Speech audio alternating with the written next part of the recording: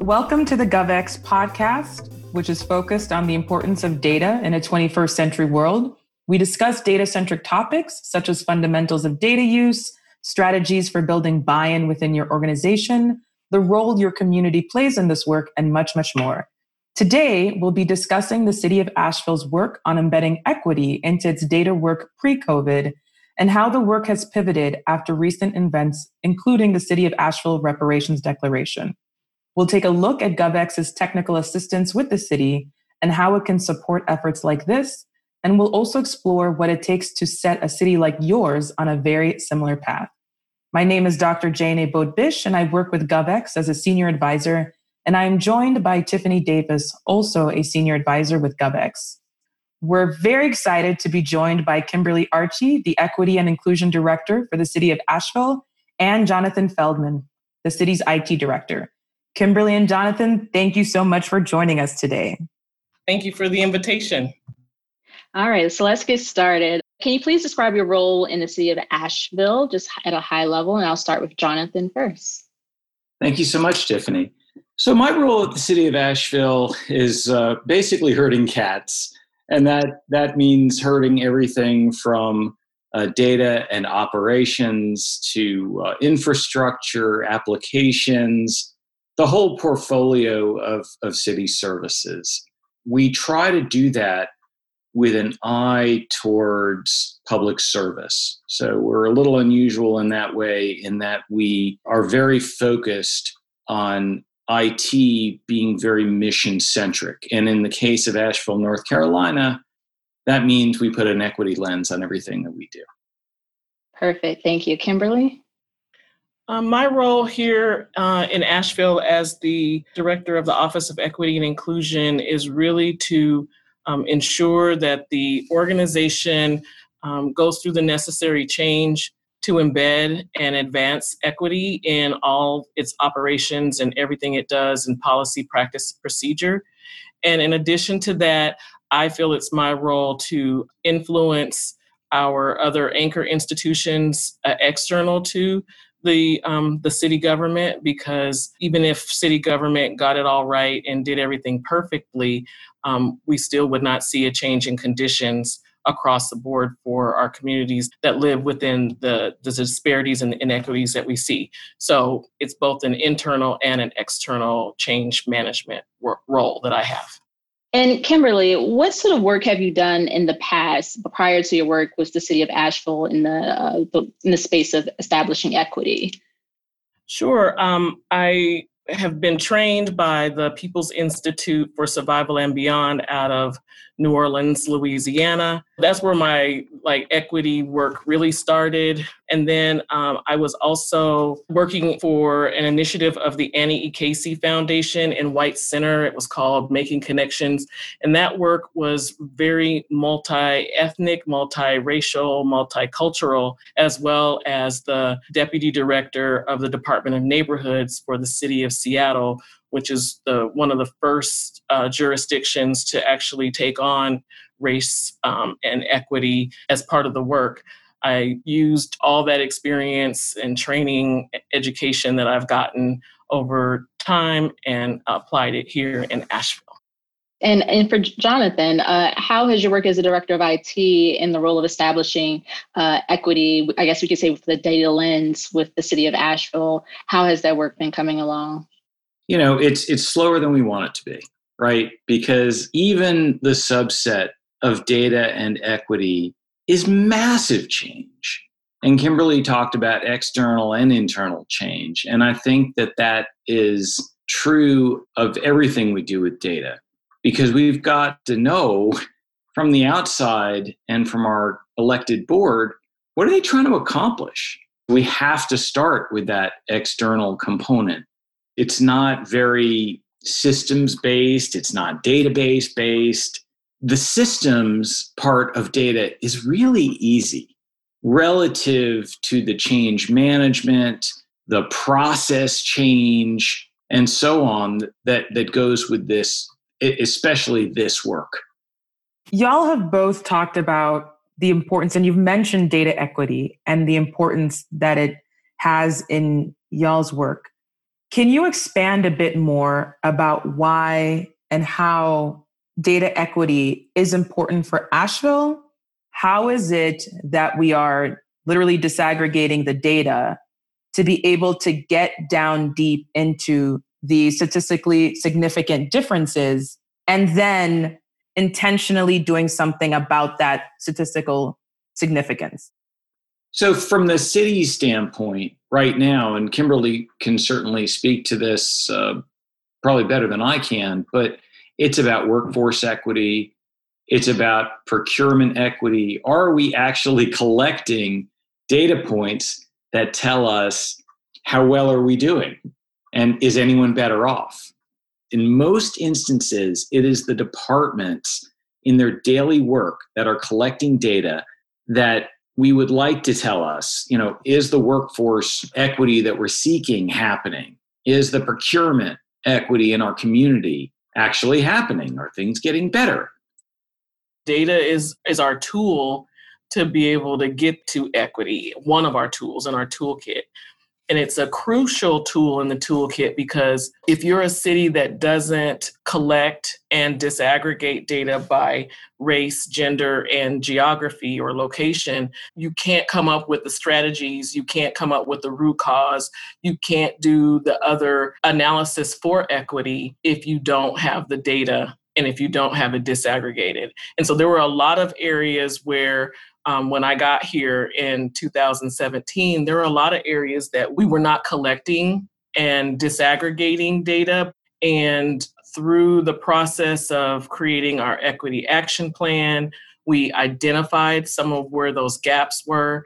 That's kind of the point where, as the equity and inclusion manager, Jonathan and I and his team and I really connected and figured out what needed to happen as far as where we could improve, where our data gaps were, and how we could move forward. So it's important for cities, municipalities to think about their data and to get on board with this idea of we can't get to equity unless we care about data and unless we care about disaggregated data.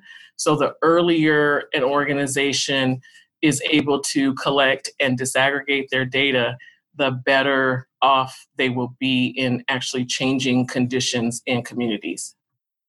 So it goes without saying that COVID-19, the current pandemic that we're in, and also the killing of George Floyd, and most recently this past week, Jacob Blake, have eliminated equity disparities across all facets of city life. And we know this is something that has been on in our thoughts and our minds for all my life and since the beginning of time. But for cities, how has these events impacted your current equity work, and especially when it comes to data collection and the pandemic? Highlight some challenges or implications when it comes to this type of work. The murders of George Floyd, Breonna Taylor, and Ahmaud Arbery, and as you said, most recently, Jacob, have really created a window for some folks that didn't see what inequities were happening and didn't understand how racism looks through systems and institutions. I have witnessed some folks in our city that have a different perspective now than they did pre. So it allows us, although these are tragic losses, it allows us to be able to say that there are two pandemics.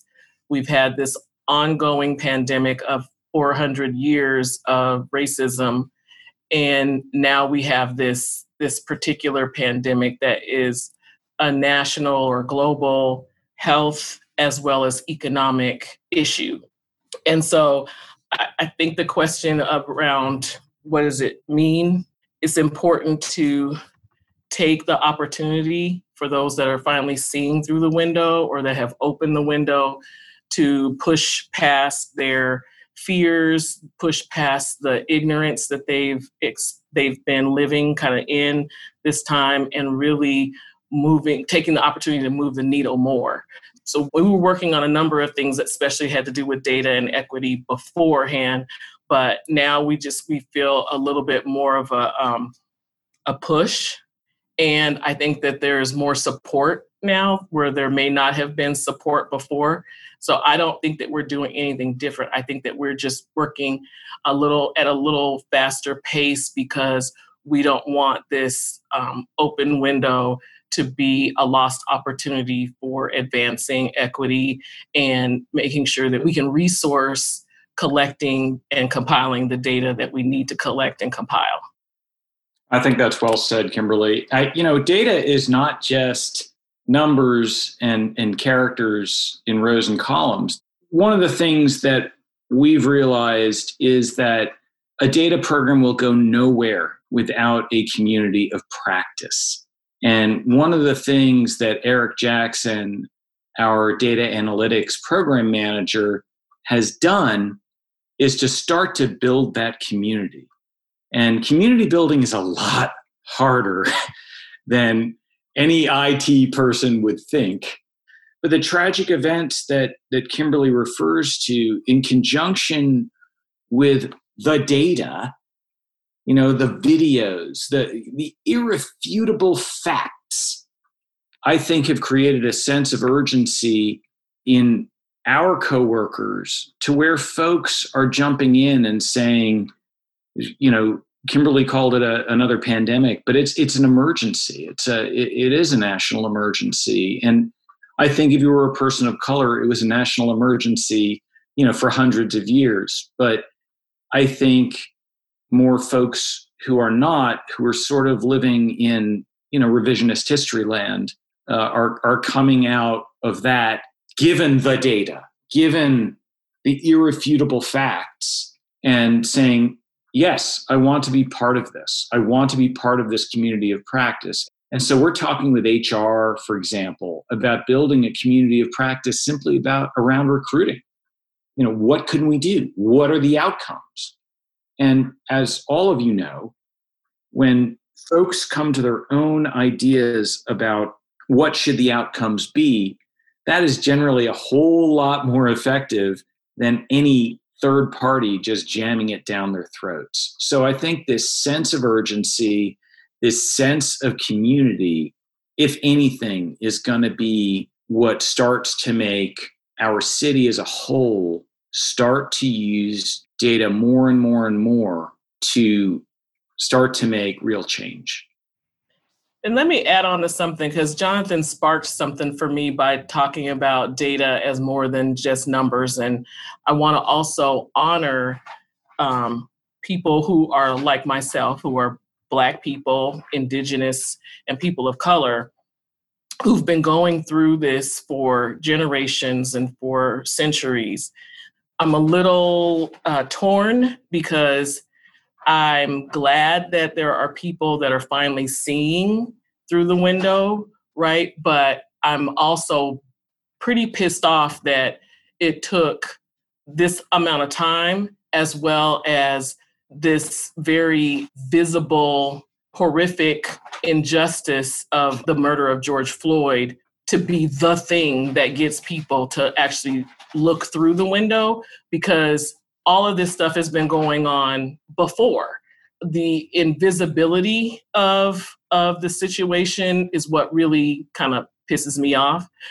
I'm committed to the work, though, so I want to take advantage of the opportunities that we have when we have them, and also push to create more opportunities. But I just wanted to make sure that I said this piece about the invisibility factor, and that, again, all of this was happening before. We can't revise history to satisfy other people, because the truth is the truth, the facts are the facts. And I'm going to stop there before I get on my soapbox. The soapbox is what we need. Yeah, and I agree. Yeah, I agree with you wholeheartedly. As city leaders, you have to hear your residents. And it's basically that invisibility factor that Kimberly was saying. You also, it's like, for me, I'm a Black woman, is we haven't been heard.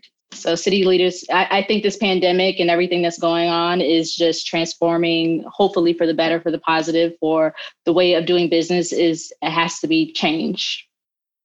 And a wise person told me that, equity is like the cheese in lasagna. and I know that wise person. Exactly. And that it needs to be baked into the work that we do intentionally. And it's what holds everything together. But then I, with my cynical mind, come in and say, but if it was not baked in, we also need to think about the intentionality of that, of not baking it in. And then what are the repercussions of that? And a lot of the times, the repercussions of equity, the outcome of equity is justice. And also having some of those discussions as well. At times, using a data lens is very important. And we also need to be frank about that component of it. I do want to pivot, if it's okay, to ask y'all at a very, very high level. We can't leave this space without talking about a recent groundbreaking event, which was the Asheville Reparations Declaration that came from City Council.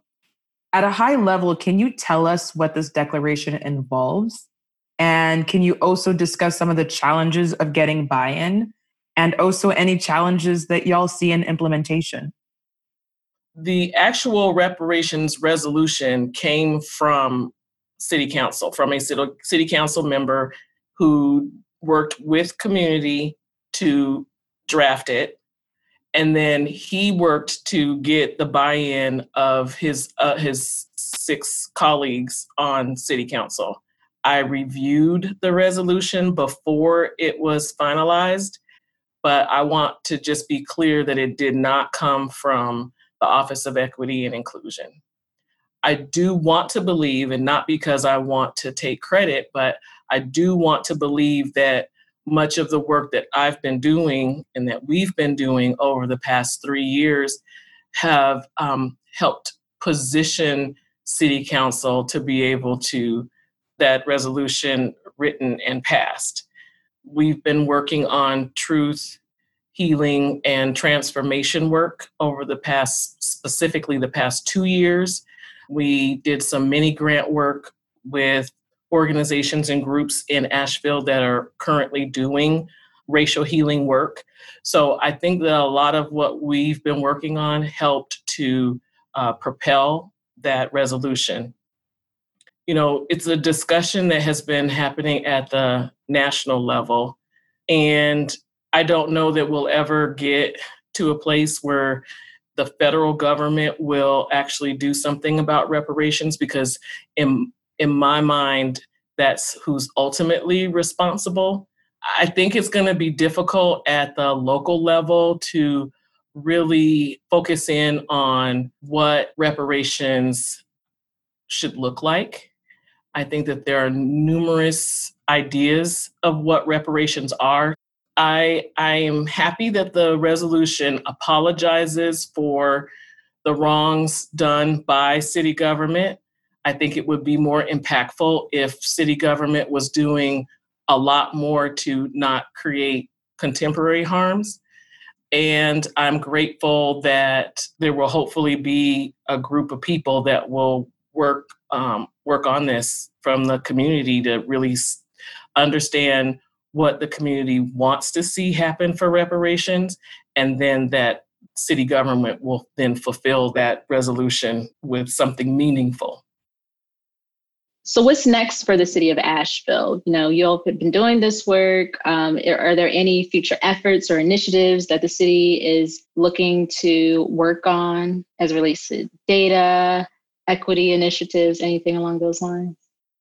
We've been working together on a data dashboard on the city's website and our webpage for the Office of Equity and Inclusion to really do a better job of capturing our story and telling our story of the work that we're doing and what kind of impact it's having. We know that we won't see major community outcome change for years, maybe decades to come, because that kind of change is slow. But that's to come very, very soon. I believe in the next month or so, we should be able to go live with our data dashboard that will tell much more of our story and allow people to really understand the kind of work that we're doing. What Kimberly said before about racial healing and truth holds a lot of weight for me, because it means that we have to admit that this happened. And I think in a lot of cities, I think staff is very conflicted, and I'll tell you why. Staff, when they feel like something is quote unquote political, they stay away from it like hot coals. But when they find that something is policy, then they are duty bound to enact that policy in programs, in processes, and in their departmental policies. And so this policy versus politics notion, I think, is very, very important. And when you look at city council's actions, I had one of my staff members call it enabling legislation. And whether or not it's that precisely, it's certainly a declaration that says that we have taken this out of the realm of the undecided political, right?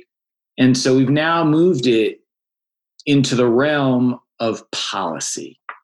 And so that enables us to really sharpen the way that we look at the work and to say more than ever, we're doing the things that Kimberly described, everything from a data dashboard to more engagement with departments around data to seek outcomes like economic mobility for our community. Sorry, I just want to close with just one question, and just so that it is a short response for both of you. At this moment, what gives y'all hope? What gives you hope about the work that is being done and what is coming next? What gives me hope is the community. The community has made it very clear that they want racial equity in this city, in this region. And I determined that based on the amount of and level of protesting and demonstrating that has happened over the months, and the support that I hear in community for the work that we're doing, as well as from the calls, emails, et cetera, that I know City Council gets en masse. So it gives me hope that community voice is powerful, and it seems as though it's being heard.